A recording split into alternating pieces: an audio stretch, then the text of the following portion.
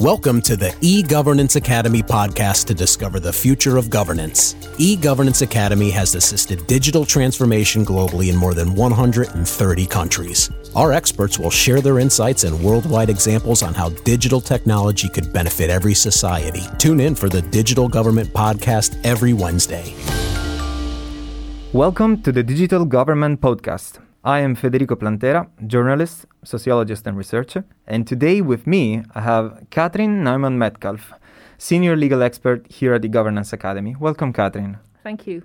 So today we'll address a topic that is very current and actually regardless of the week that we're in.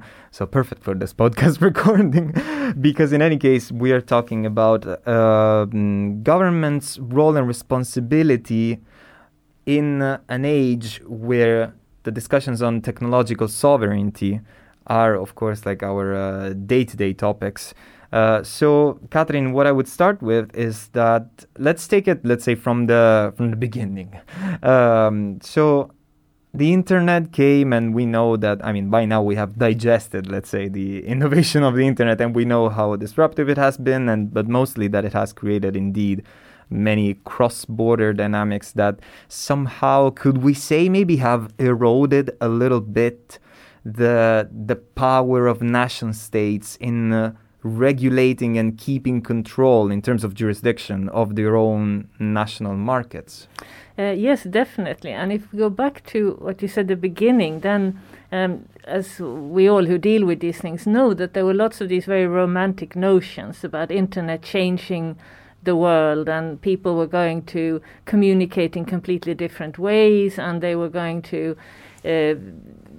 sort of interact regardless of any national borders and everything like that.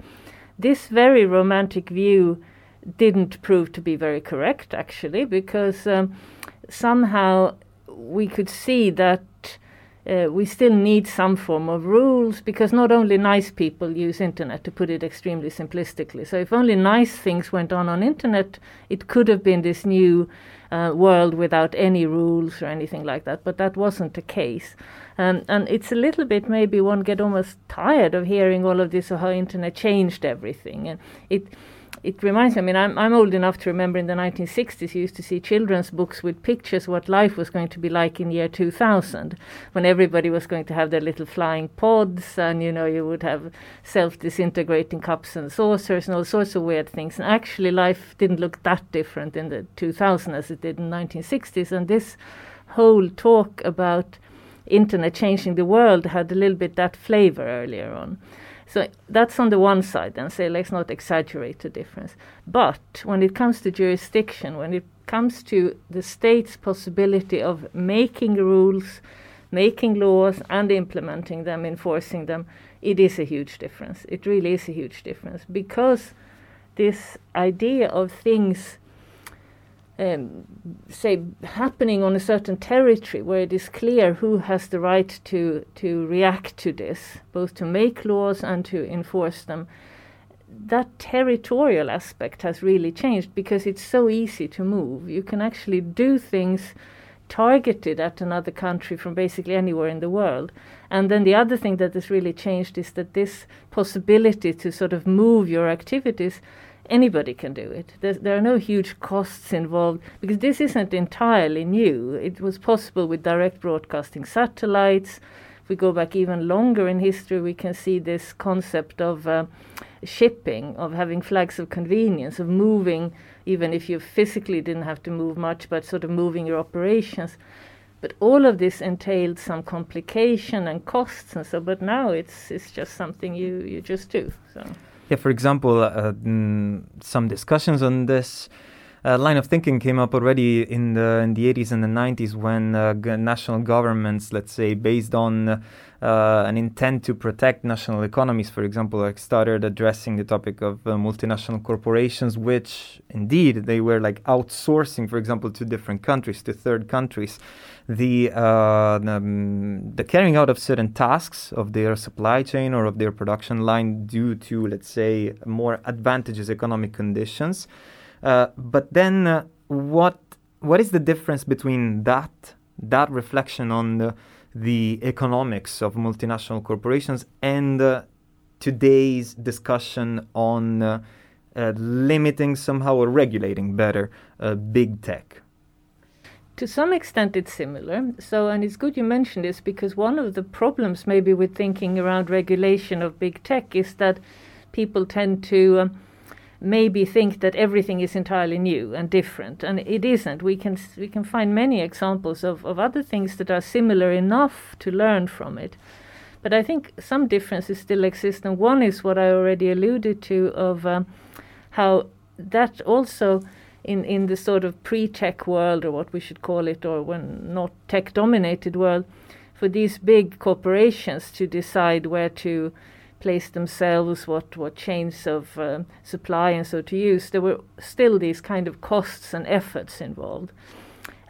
What is really special for online different activities is that there very often is hardly any such consideration of cost and effort, which obviously makes it even more attractive, because even with big multinationals, they still may not have gone to the place with the lowest taxes because there were other disadvantages and so on. But within the tech world, there are often very few obstacles to actually optimizing the situation from the sort of tech side. So I guess that's different. But then maybe also what's different for lawyers in the big tech is how it influences so many individuals very directly. It influences our lives, our daily lives directly, because we can communicate through these platforms with the whole world.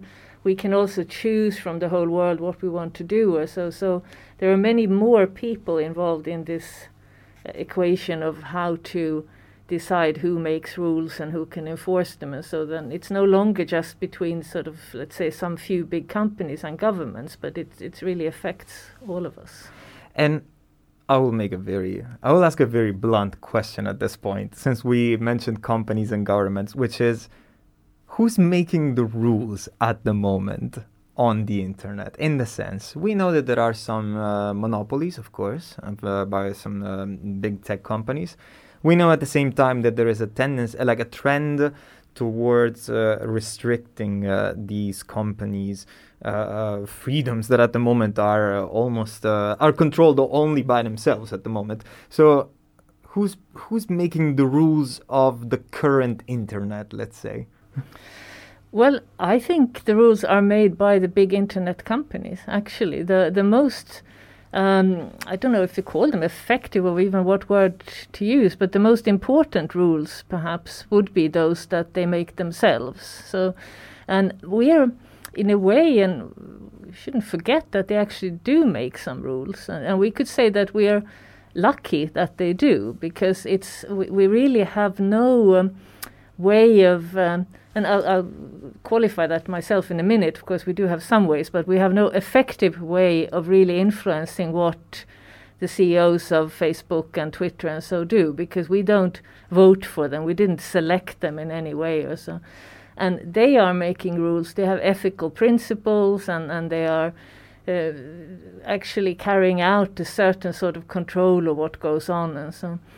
I said I was going to qualify this, and that in two ways. One is, of course, in the market economy, you always have a possibility of influencing as a consumer.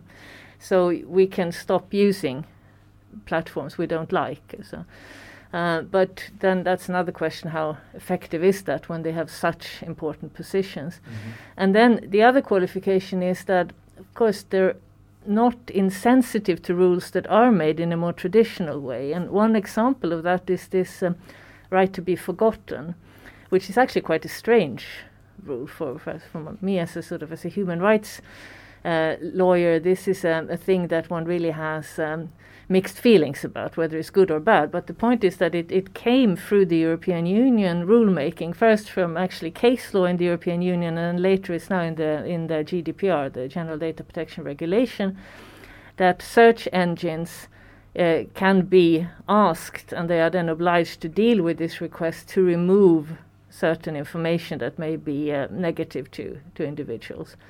And this started being done by Google, for instance, after this case had been decided by the European Court of Justice. So they did implement it. So they didn't do it because they thought it was a good idea, but they followed this European ruling. So, and of course, had they ignored it completely, it would have been interesting to see what exactly could be done about it. But I mean, they did care. So it's not as if there's no effect for the, say, traditional laws of individual countries or of the European Union. But to go back to this your very direct question, then no, the main rules are actually made by the individuals themselves, the platforms themselves. Well, individuals, but in a way, yes, maybe even individuals, but the companies. But see, exactly on this last example, sometimes I get the feeling that there could be like a parallel. We could draw a parallel, let's say, in this case, which is a bit when in the past centuries, I don't know, like the serfs or the people or the plebs were asking the king, let's say, to concede a constitution, to concede some rules. And I'm wondering if maybe, like, are we in a similar situation somehow in terms of nation states and people inhabiting the nation states towards these monopolies, these companies that by now have gotten to the point of having such an influence and such an importance and to such extent in the market, in the free market?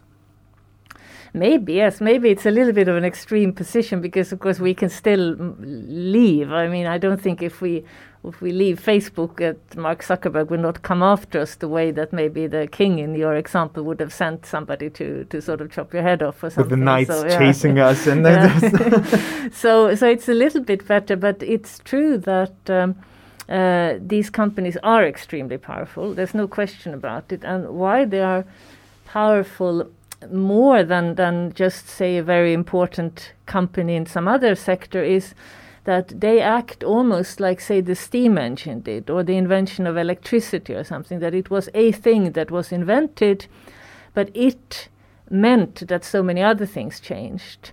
So it wasn't just interesting to have a steam engine. It wasn't that we went and looked at the steam engine and thought that was cool, but it was because thanks to that, industries changed, transport changed and everything. And these big platforms are changing the way we do everything. We do commerce, we do governance, we do communications, we live our daily lives thanks to them.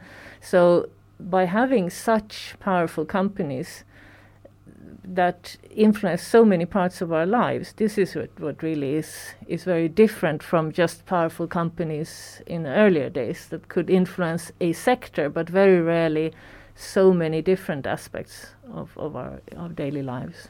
So if we have established by now in this conversation that internet was never going to be the utopia that many thought it was going to be, let's say, where everyone would love everyone else and we would just, I don't know, walk hand in hand on a on a flat land of green grass and flowers, then what I'm wondering is what can we do now, we in terms nation states, or we in any case institutional actors, for the way that they are, for the shape that they have at the moment, let's say. I'm talking about nation states, but I'm talking about supranational entities such as the European Union, for example.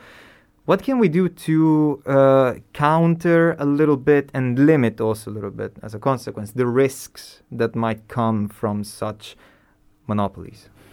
Well, the first answer is that it's complicated, which is this very unhelpful answer. But actually, I'm not just making it as a sort of simple comment like that, because I think recognizing that is maybe a first thing to sort of decide that we've already talked to this romantic notion that everything will be wonderful. Okay, so that perhaps now is no longer really very seriously sort of considered by anybody.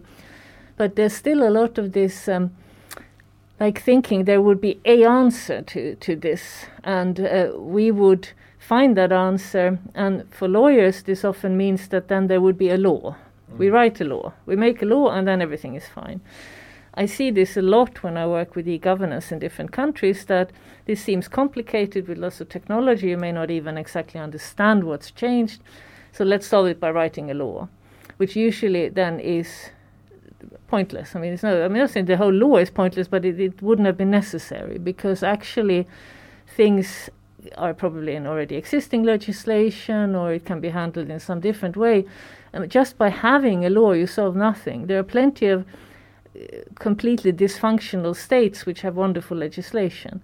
So legislation is one thing in a whole mosaic of different things, of sort of how you then enforce this legislation, but also what is it that makes people follow rules. We all know that this isn't only because we're afraid of being found out. So this is also a whole sort of concept of education and society and so why I'm saying this is relevant to mention that your question, the answer is complicated, is because we won't solve it by writing a text or something like that. So then next step is then, so is there something we can do? And here I would say at least a little bit, maybe hopefully, that there might be a couple of things to do. One is that we should look at already existing rules that may be in all sorts of fairly, mundane legislation on, for instance, licensing of different communications companies and ICT regulation that exists in all countries around the world.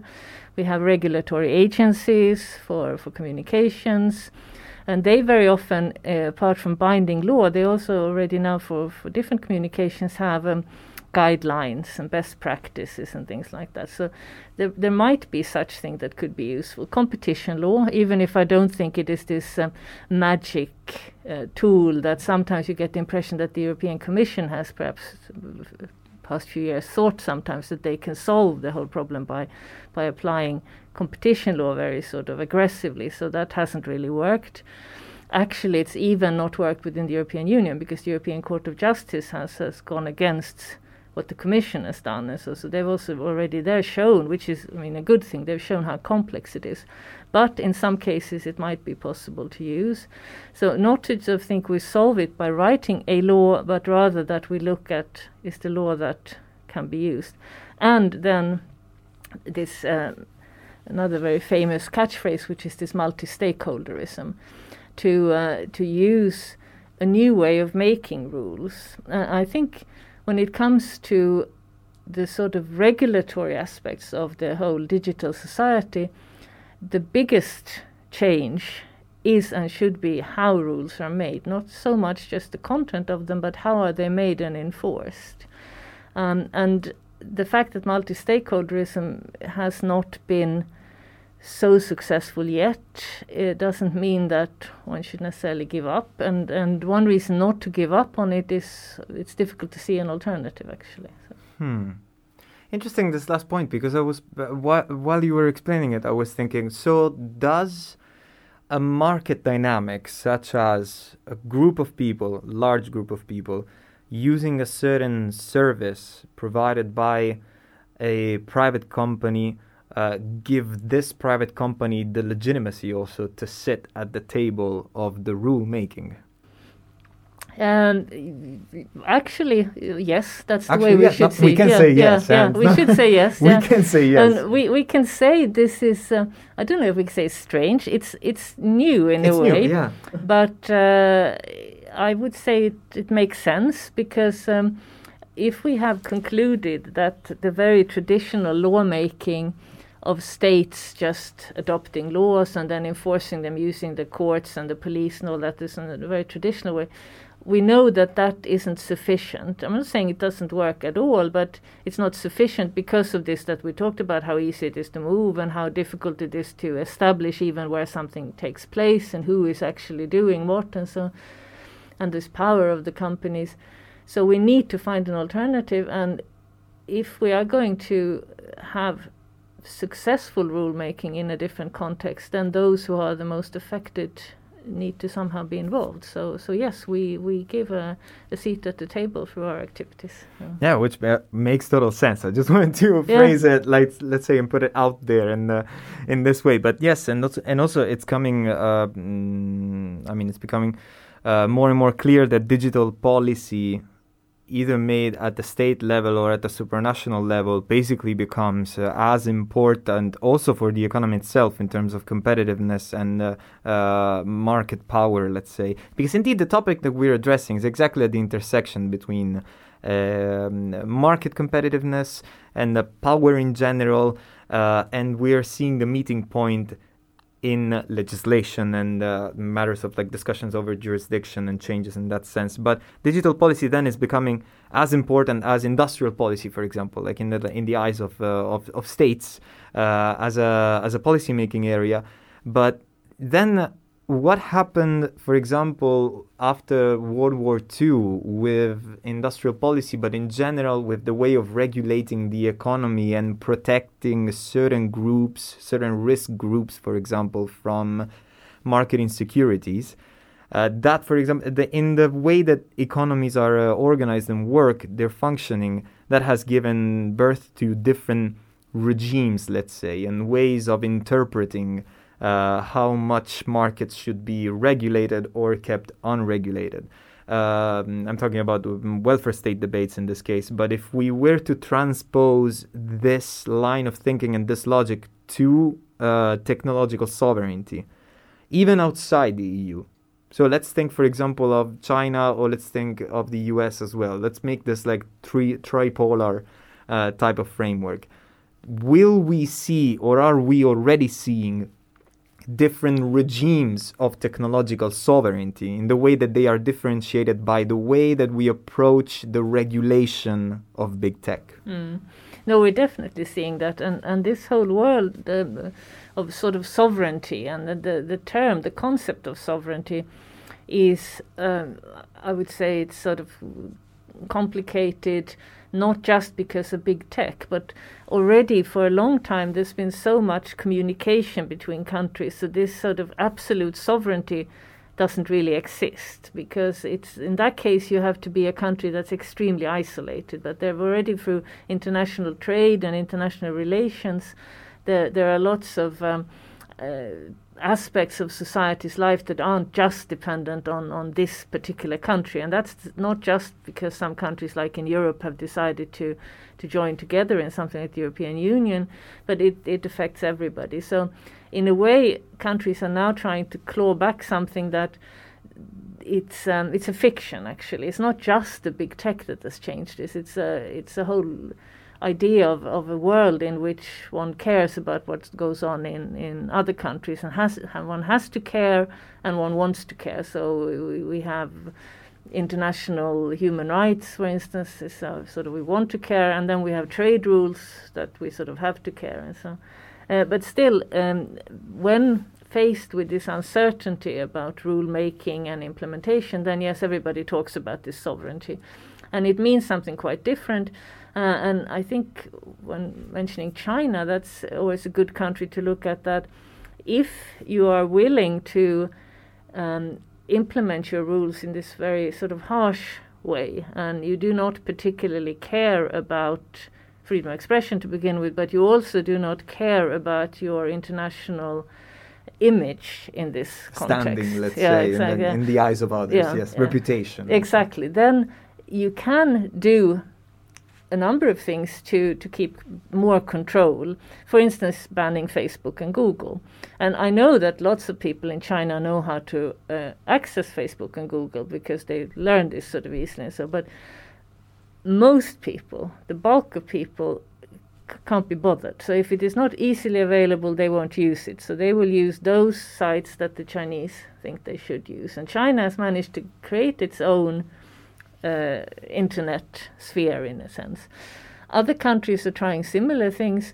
It's less noticeable because the countries are smaller, but Iran and Saudi Arabia, for instance, have done a little bit the same, so that people use a lot of internet, but not necessarily so much of this international internet. And so it is possible, and we already see that this global vision of internet really being the same everywhere, that isn't really there. That's maybe part of this package of romantic ideas that are somehow a little bit passé, because this we do now see that this, like in other aspects of sort of how societies are run, is very much influenced by the general approach that countries take to freedom of expression and so on. We also have, and you mentioned this development after the Second World War, we also have, of course, ideas that are strong in certain parts of the world, like, say, consumer protection, which is sort of important for European countries. This also influenced the approach to to the cyber world, because that is another thing that people actually should be protected as the sort of weaker party, and this is even less relevant in the US, for instance, which in some ways have similar ideas about freedom of expression and so as Europe. So there are these regional differences as well. Perfect. And I'm sure that in the next years we will see even starker differences, for example, emerge between these different models, because every regime then gives origin to a model, which is the approach that is chosen, that is also politically chosen, like intentionally chosen, that one, with certain features to approach the topic of digital policies. Catherine, thanks a lot for the conversation. Very interesting. Thank you. There are so many things to say about this, so we'll probably keep talking. Yeah, we'll have to make another one. And thanks a lot to you for joining, and thanks a lot to all the listeners for joining as well. And tune in to the next episode of the Digital Government Podcast. This podcast is brought to you by eGovernance Academy.